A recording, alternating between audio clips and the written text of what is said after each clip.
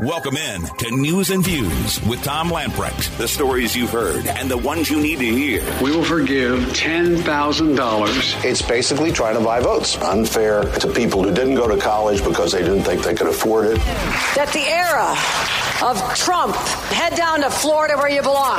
Get out of town. Get out of town. The release of this affidavit, I call bull crap. That divides the country. Right here. Your life, your values, your voice. This is News and Views with Tom Lamprecht on Talk 96.3 and 103.7. All right, welcome in. It is News and Views for another week, Monday, and this is the definition of oxymoron. President Biden has announced his intent to appoint MSNBC analyst Jeremy Bash, I guess is how you pronounce it, who insisted Hunter Biden's scandalous laptop was Russian disinformation to the president's Intelligence Advisory Board. So this guy who has gone on for years, saying that Hunter Biden's laptop was Russian disinformation, never veered off of that. And of course, last week on Thursday or Friday it was, we heard Zuckerberg, the head of Facebook, came out and basically said that the FBI told him that, this was Russian, disinformation on the laptop. And now we know it is not Russian disinformation. So we know that the FBI was used to weaponize and change the outcomes of an election. Very well could have changed the outcome of an election. I mean, if we'd had a fair election, now it might not have changed the outcome of the election if the election was unfair, which many of us think it was. But anyway, this is the epitome of what Joe Biden is all about. It doesn't matter what the truth is. He is now a guy who has been putting forth false information, has now been elevated to the president's Intelligence Advisory Board.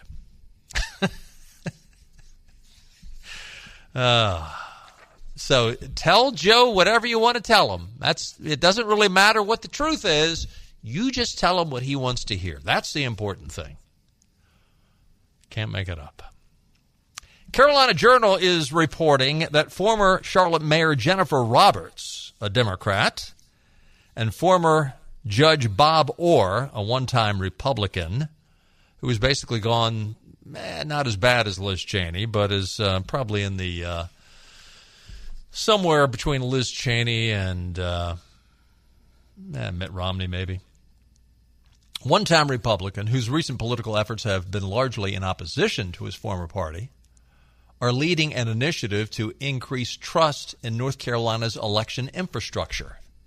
The initiative kicks off this week and is sponsored by the Carter Center, former Democrat President Jimmy Carter's 501c3, which focuses on promoting peace and democracy across the world. Roberts, who spoke to the Carolina Journal on August the 25th, last Thursday, said the 2020 election and the distrust that emerged afterwards led the Carter Center to develop the project here in the United States using strategies they've applied in more troubled areas of the world. The Carter Center for decades, of course, has monitored elections and democracies around the world, Roberts said. They have been focused on peace and bolstering democracy and helping bring the lessons from how we've done democracy to other countries. Well, in 2020, and maybe a little before, they started hearing concerns about people's trust in our system. So the second most inept president in the history of American politics is going to make sure that we have fair and honest elections that we can trust in. What could possibly go wrong with that?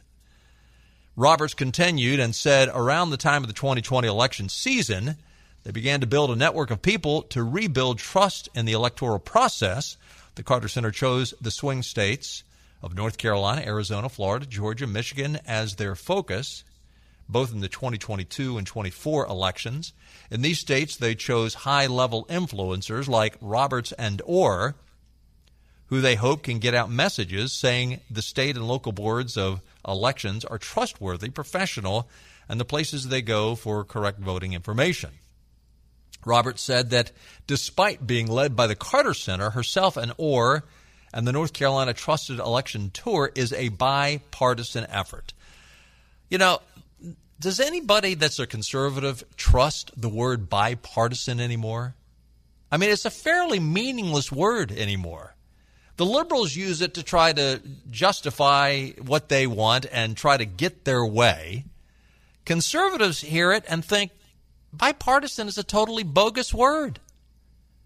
Whenever Democrats say, oh, this is a bipartisan deal, it means they've gone out and found a Republican in name only to come over and put their arm around a Democrat and say, oh, we're buddies. And guess what? The Democrats never come halfway. Is the bipartisan, okay, both, you think of bipartisan as both sides end up giving up some of what they wanted and coming together in the middle. Bipartisan doesn't work that way anymore. Bipartisan means they found some sucker Republican who's willing to drop their standards and drop any kind of moral integrity they have, any kind of loyalty they have to their conservative values. They drop those and walk over and say, I'm a Republican and I'm standing next to this Democrat. That's what bipartisan has become. And I'm not, if there was true bipartisan, I'm all for it. But Democrats aren't bipartisan. They're very partisan, and the Republicans are the ones that have to come over to their side of the aisle if there's going to be any agreement on anything. And that is not bipartisanism. When asked about Democrat efforts, largely through National Attorney Mark Elias, to turn state election procedures in their own favor, specifically as it related to voter ID, felon voting, absentee ballot rules, redistricting, and blocking third parties like the Green Party access to the ballot, Roberts said, there are legitimate rooms for disagreement on policy. But she's confident that wherever procedures are in place and they will be implemented professionally and safely by state and local election workers. Lady, the problem is that the procedures that were put in place were followed. The problems weren't following the procedures professionally. It was the procedures. I mean, that was the problem. Mark Elias and other Democrats that controlled the Board of Elections, they were the ones that changed the rules well after early voting had started. Remember how the Democrats basically just shoved aside the Republicans. And yes, the rules that they put into place after the rules that they changed and put into place after the election procedure started 2 years ago, yeah, they were followed. But that's the very reason why people don't trust the election process. And all you're doing now is doubling down on the distrust. I mean, if that's the best you can come up with, when the Carolina Journal, and listen, kudos to the Carolina Journal for asking those hard questions. And I'm sure there's been no other media outlet that has asked those hard questions. What about Mark Elias? What about the voter ID? What about the felony voting? What about absentee ballots? What about redistricting? What about blocking the third party, Green Party, which just happened a couple of weeks ago? It was just overturned a couple of weeks ago. And she says, oh, you know what? We've got professionals running these state board and local board of elections. They'll follow our procedures. Yeah, it's the procedures that we're upset with.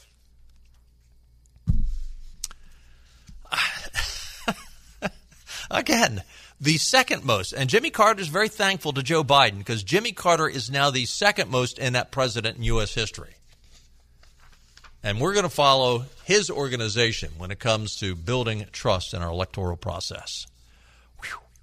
Carolina Journal also is reporting a filing this month in the U.S. Supreme Court accuses University of North Carolina Chapel Hill leaders of making the same types of arguments that segregationists made against the 1954 Brown versus Board of Education. In other words, the same justification for separate but equal that segregationists used in 1954, 68 years ago, is basically the same argument that UNC is making now for their racist policies. Racist policies. I mean, this is institutionalized racism. And I got a bunch of stories on that today. That's the theme of today's program. Institutionalized racism. And it's not white supremacists that are in charge. It's white liberals that are in charge, or liberals in general.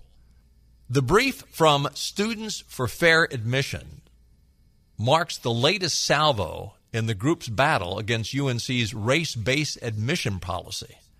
The nation's highest court will hear oral arguments on October the 31st, Halloween, that's appropriate. The Students for Fair Admissions group challenges UNC's defense of Grutter versus Bollinger, a 2003 Supreme Court precedent that allowed universities to continue using race in admission decisions. Now, by the way, the Supreme Court, if you haven't noticed, has changed quite a bit since 2003. UNC's argument is not with Students for Fair Admissions. It's with Brown, wrote lawyers for the group challenging the UNC admission policy. Quote, that landmark decision fulfilled the 14th Amendment's promise by requiring that education be made available to all on equal terms. As the United States explained then, no neutral principle could support a constitutional distinction between universities on one hand and public and elementary or high schools on the other. Yet Grutter draws that distinction. In defending Grutter's detour from Brown, UNC makes the same arguments that Brown rejected. The brief continued, it argues that racial classifications make everyone better off. It warns that universities cannot discard race quite yet, and it contends that the legality of its practices should be decided by North Carolinians, not this court. The segregationist agreed. I mean, that's the that's what UNC is saying, and that's exactly what segregationists who wanted to make sure that separate but equal continued in 1954. Same argument. The path forward is clear. Universities must treat each applicant as an American, not as a member of a particular race, according to the brief. The rule is seridesis, which means what has gone before needs to be observed. As the government stressed in Brown, it must give way to the fundamental principles that all Americans, whatever their race or color, stand equal alike before the law. Yeah, and you can apply that not only to race, but you can also apply that to political party, by the way. This court should overrule Grutter and reaffirm the principle of racial neutrality in the Declaration of the Constitution, Title VI, and Brown. The UNC admissions case is paired on October the 31st with Students for Fair Admissions attack on race-based admissions, also at Harvard University. That's a separate filing, but it'll be heard on the same day. Harvard used to boast that it was this court's model how to use race, according to the brief. It no longer makes that point. Harvard was the model. It just never deserved to be. Once the Harvard plan was challenged in court, litigation revealed that Harvard uses race as a proxy for character, equates race with winning a national award, micromanages tight racial ranges, never considered race neutrality, makes no plans to stop using race, and more. If the court knew how universities would abuse the limited license it was granting them in 2003, Grutter would have come out the other way. Harvard insists that race is a part of who applicants are, that race still matters. Of course, Americans sometimes treat each other differently based on race, said this group, Students for Fair Admission. But Harvard should not be perpetuating that unfortunate reality. Harvard should be leading by example. The way to stop discrimination on the basis of race is to stop discriminating on the basis of race. Thank you. Wow. This is unbelievable that we are still fighting this. I mean, listen, I'm not saying racial discrimination didn't happen in the past, but you punish someone that had nothing to do with what happened 68 years ago? I mean, most people weren't alive when Brown versus Board of Education was there. I was just born. I'm 68 years old. That was the year I was born. And we're now punishing for people, saying, well, that we have to make up for what happened before anybody here now was born, or at least 75% of the people? Wow, can't make it up. Hey, we've got to take time out, but again, that's the theme. You're going to see all these stories tie together today to continue with that theme. Unfortunately, institutionalized racism is here, and it's the libs that are in charge. Stay with us. We'll be right back.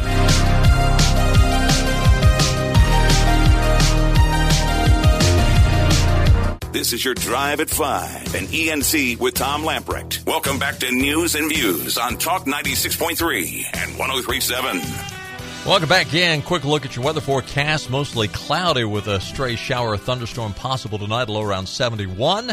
Tomorrow, partly cloudy skies. Again, a stray shower is possible, high around 90. Scattered thunderstorms tomorrow night with low around 72. Chance of rain tomorrow night's 40%. Then on Wednesday, partly cloudy skies. Again, chance of a stray shower.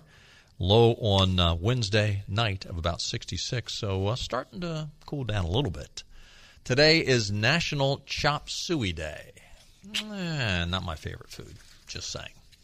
So we were just talking before the break about this Supreme Court hearing on October the 31st. Students for fair admissions suing UNC, Chapel Hill, and Harvard, basically for racial discrimination. Some people used to call it reverse discrimination. It's just discrimination. It's racial discrimination. You are discriminating against certain people because of their race, and it's illegal. And my hunch is that UNC and Harvard, now, they're not. Here's the big problem. I think the Supreme Court will rule in favor for this Students for Fair Admissions. The problem is, I fully expect Harvard and UNC Chapel Hill to ignore the ruling and continue to do what they do. You know, it is interesting that we are in the midst of a coup. It is without guns, it is a coup going on for decades and decades. You have to go back to the war between the states, the Civil War, to find a armed conflict. And I'm not proposing an armed conflict, but prior to the Civil War and after the Civil War was over, we followed the rule of law. Our institutions followed the rule of law. If the Supreme Court spoke, we all agreed that that was the rule of law. Now, we might not have liked the decisions, but we agreed that was the rule of law. This current coup that's going on, it doesn't matter if the executive branch doesn't have the authority to forgive these billions of dollars of student loans. They don't have the authority to do that. The Constitution is very clear. But yet the executive branch says, I don't care. I don't care what the rule of law is. I don't care what the law says. I don't care what the Constitution says. I'm going to do what I darn well please. And we have these Supreme Court rulings. And if it's a conservative that is gotten the short end of the stick, when Roe v. Wade went through, we were lectured by liberals that shut up, it's the established law of the land. When Roe is overturned by the same Supreme Court, and by the way, this is not the first time any kind of ruling had been overturned. I mean, Brown versus Board of Education overturned the Pesley versus Ferguson ruling, which said seek separate but equal. So I mean, cases are overturned all the time.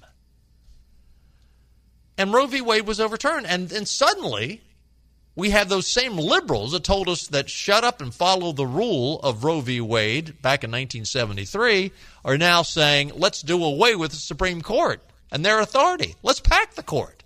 We have some people that's saying, let's do away with the justices on the Supreme Court.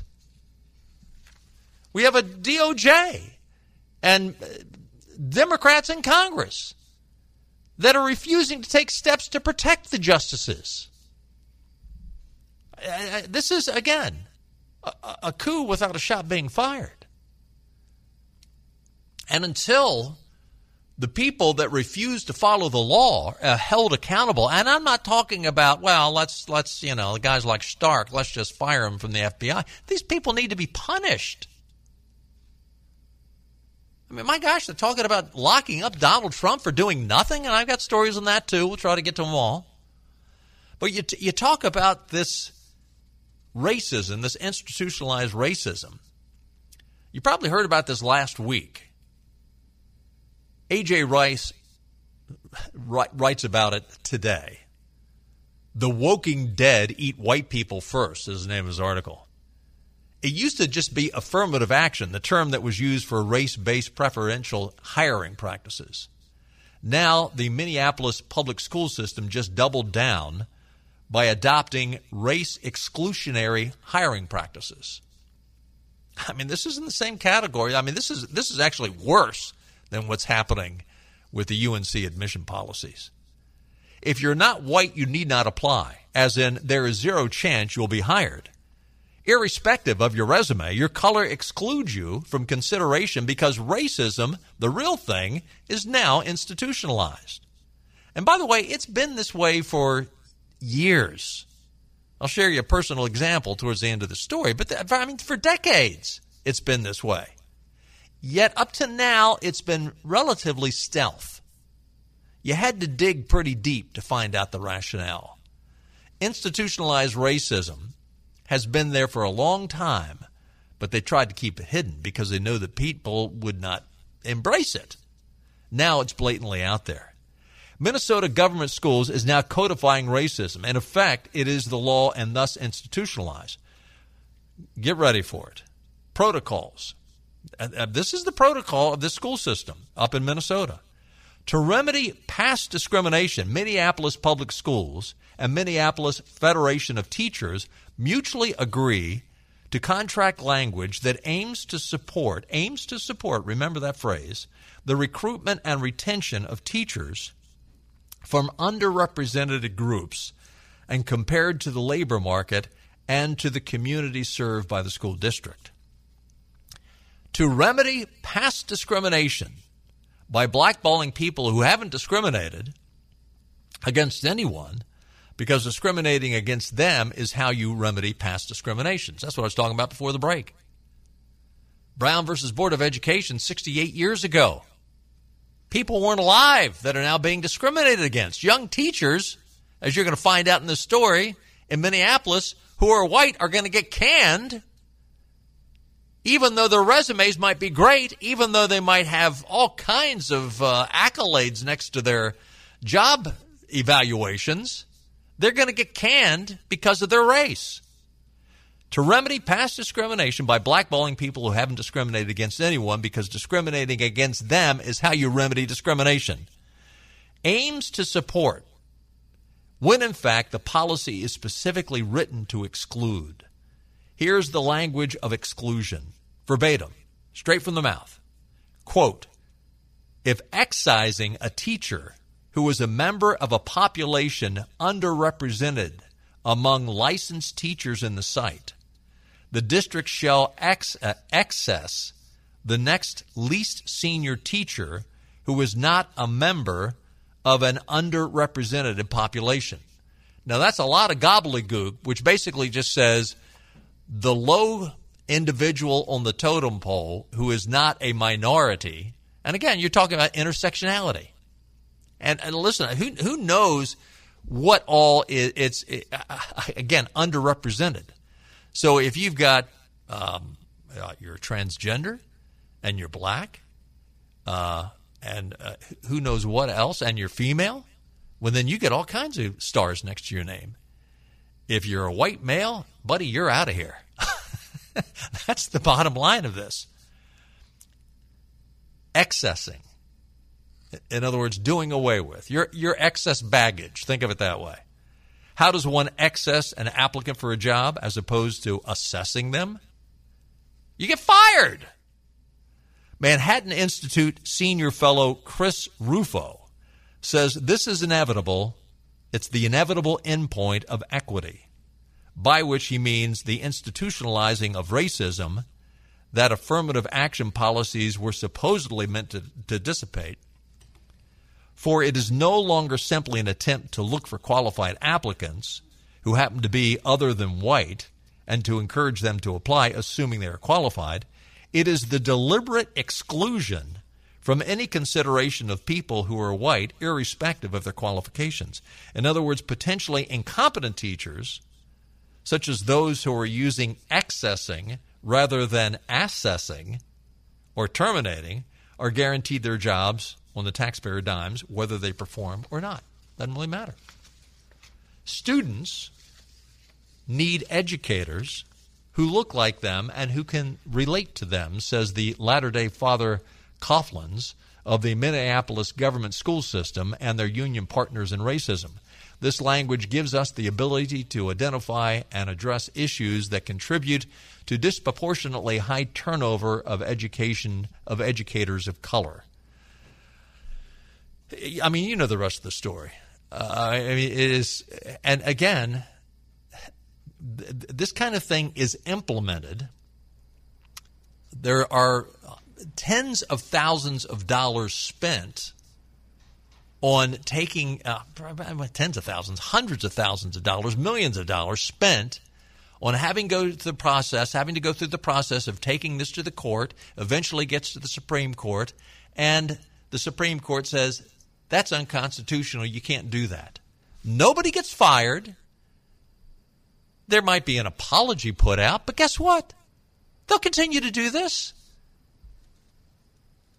And as I said, this has been going on for years. On June the 26th, I went and looked it up today because it's been a while.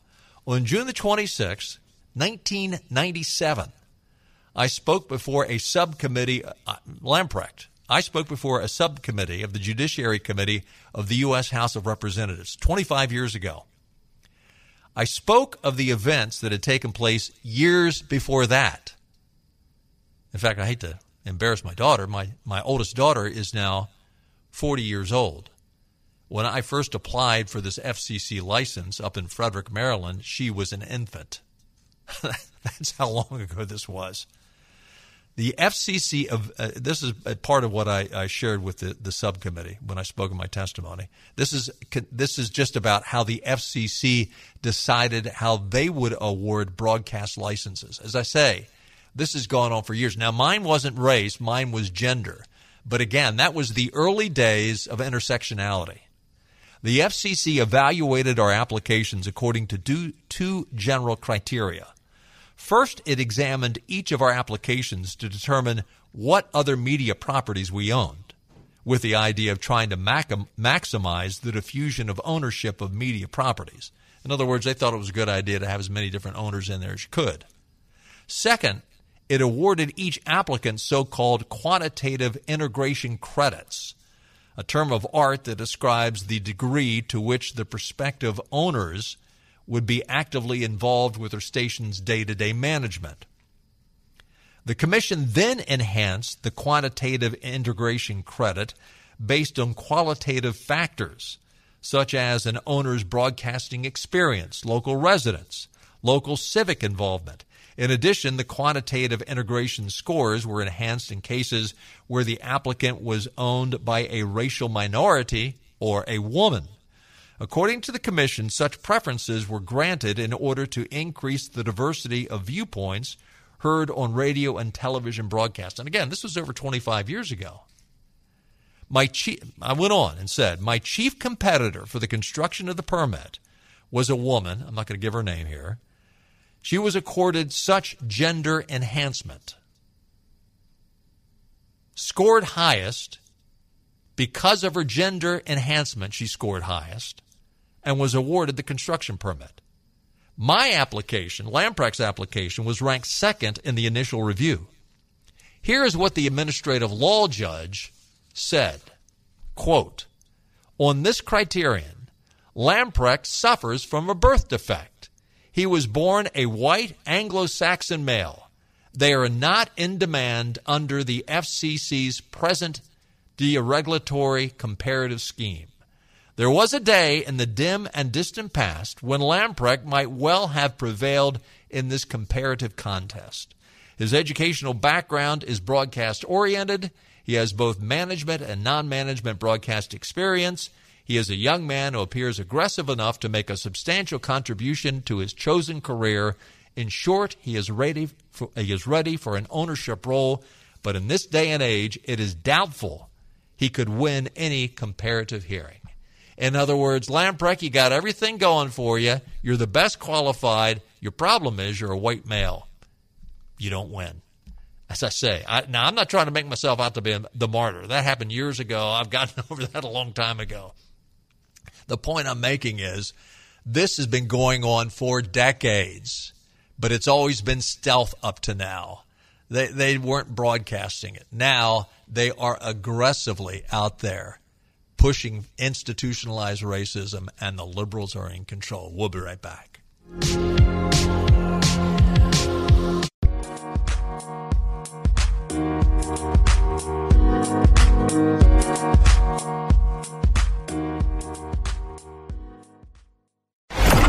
A collection of question marks. It's a lot of questions. Why? How? No logic, no reason, no explanation.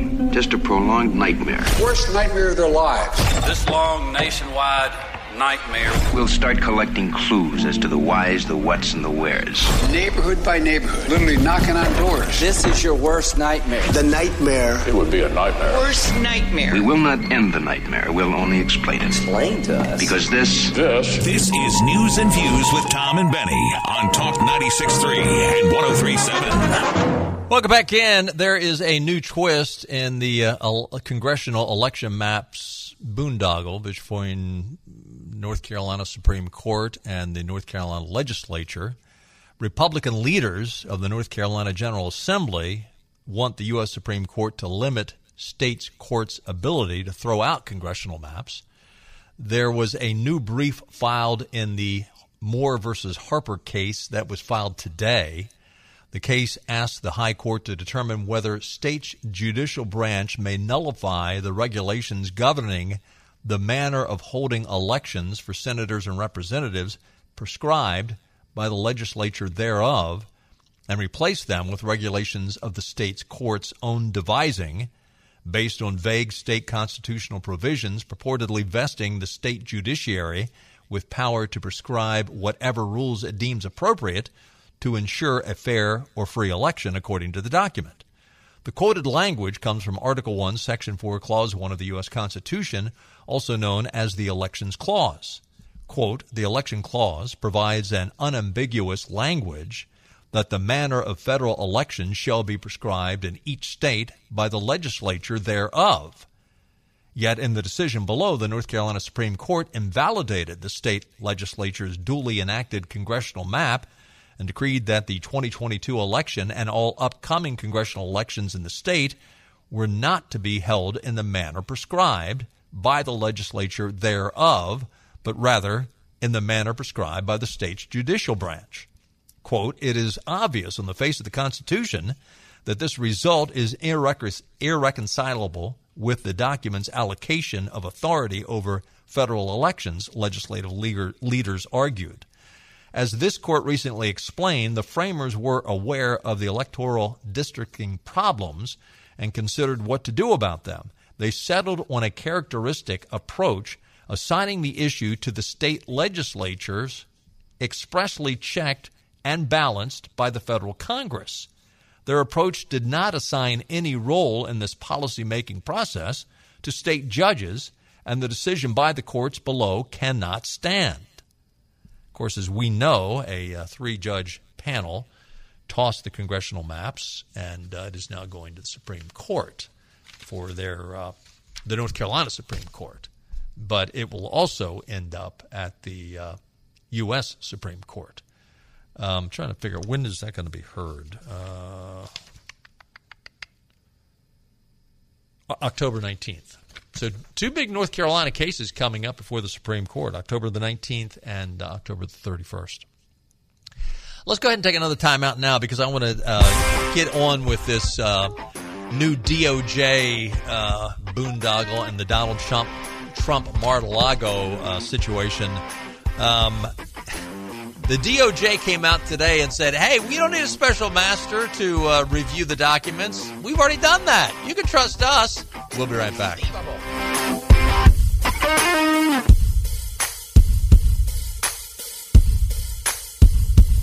Back to News and Views. Talk 96.3 and 103.7. So on Saturday, Judge Aileen Cannon of the Southern District of Florida announced her preliminary intent to appoint a special master to go through the documents the FBI seized on the raid of Trump's Mar-a-Lago house.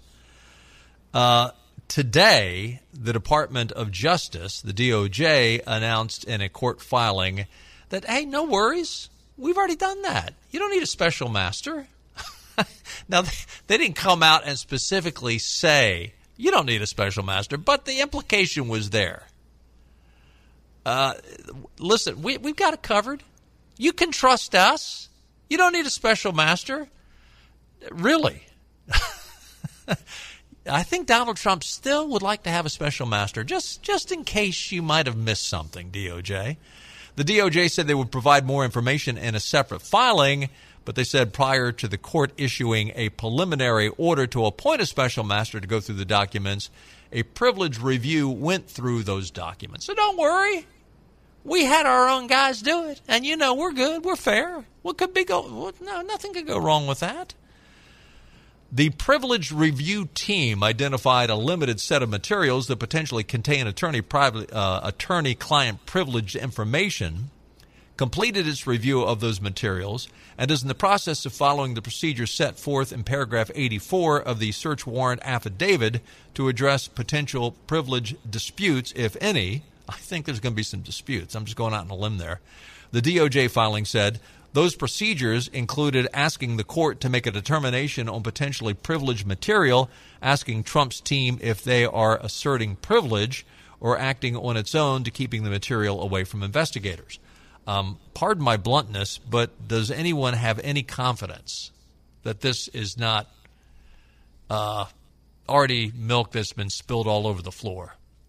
The DOJ admits, our guys have already gone through it. Well, yeah. And now they're coming back and asking the Trump team. I mean, look, when they first took it, the Trump team didn't even know what they took. The attorneys were kicked out. They weren't allowed to be there when they were taking these boxes of materials out. And now the DOJ comes back and says, well, which of these materials are you asserting are privileged material?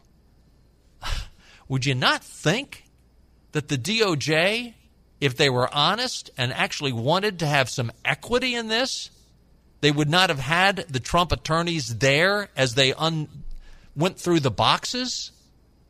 No. And listen, it's privileged material. That means you cannot look at it. And this DOJ is going to leak like a sieve anything that is going to make Trump look bad and the Biden White House look good. The DOJ also said that they and the Office of the Director of National Intelligence are currently facilitating a classification review of materials covered pursuant to the search, and that the Director of National Intelligence is also leading an intelligence community assessment of the potential risk to national security that would result from the disclosure of these materials. Listen, I mean, when they talk about national security, they want you to think in the back of your mind, ooh, yeah, if we do something wrong, the Chinese are going to bomb us and the Russians are going to come after us. And, the bad guys, they're going to get all over us. And we might lose our liberties if that happens. Guess what? You're losing your liberties, but it isn't from the Russians. It isn't from the Chinese. Right now, it's from the DOJ and the Biden administration. Wow. Curious, the DOJ and the FBI said they would not release any information on Hunter Biden's laptop in the fall of 2020 and we just found this out this last weekend, because they said they didn't want to affect the upcoming election back in 2020. That's why they sat on Hunter Biden's election. Oh, we don't want to affect this. In fact, they said we don't want to affect this upcoming election again, because they were asserting in 2016 when they were investigating Hillary Clinton that swayed enough voters to come over to Donald Trump, that Hillary Clinton lost. And they said in 2020, in October of 2020, or the fall of, I think it was October, they said, well, we don't want to release this Hunter Biden information. We're going to sit on it because we don't want to affect the outcome of the upcoming election. Well, guess what? It's election time again. And the DOJ appears to me to be trying to affect the outcome of the election. The only problem is the last time they didn't want to take down the Democrat. This time they want to take down as many Republicans in the midterms as they possibly can. And point number 2 real quick. You know, when they came out and they were talking about and by the way, I said that 75% of the affidavit would be redacted. My apologies to our audience. It was more like 95%. So I missed out on that one. But remember, they came out and they said, well, we have to redact the names of the witnesses in there because, you know, there could be violence perpetrated against these people, and we want to make sure they're safe and blah, blah, blah, blah, blah. And, of course, I've talked about the fact that they didn't do the same for the Supreme Court justices. But one particular person's name they left in there, Kash Patel. Kash Patel, the former federal prosecutor, his name was right there in bold print, bright lights. Kash Patel is a little irritated because guess what? He is now getting threats. So they're going out of their way to protect any liberals who testified against Donald Trump. But anybody that's on Donald Trump's side, apparently anyone who actually thinks Donald Trump might be innocent in this, they're fair game for violence. Unbelievable. This is our FBI and DOJ. What is happening? Hey, thanks for being with us. Pray for our country. We'll do it again tomorrow at 5. We'll see you then. Bye-bye, everybody. All right.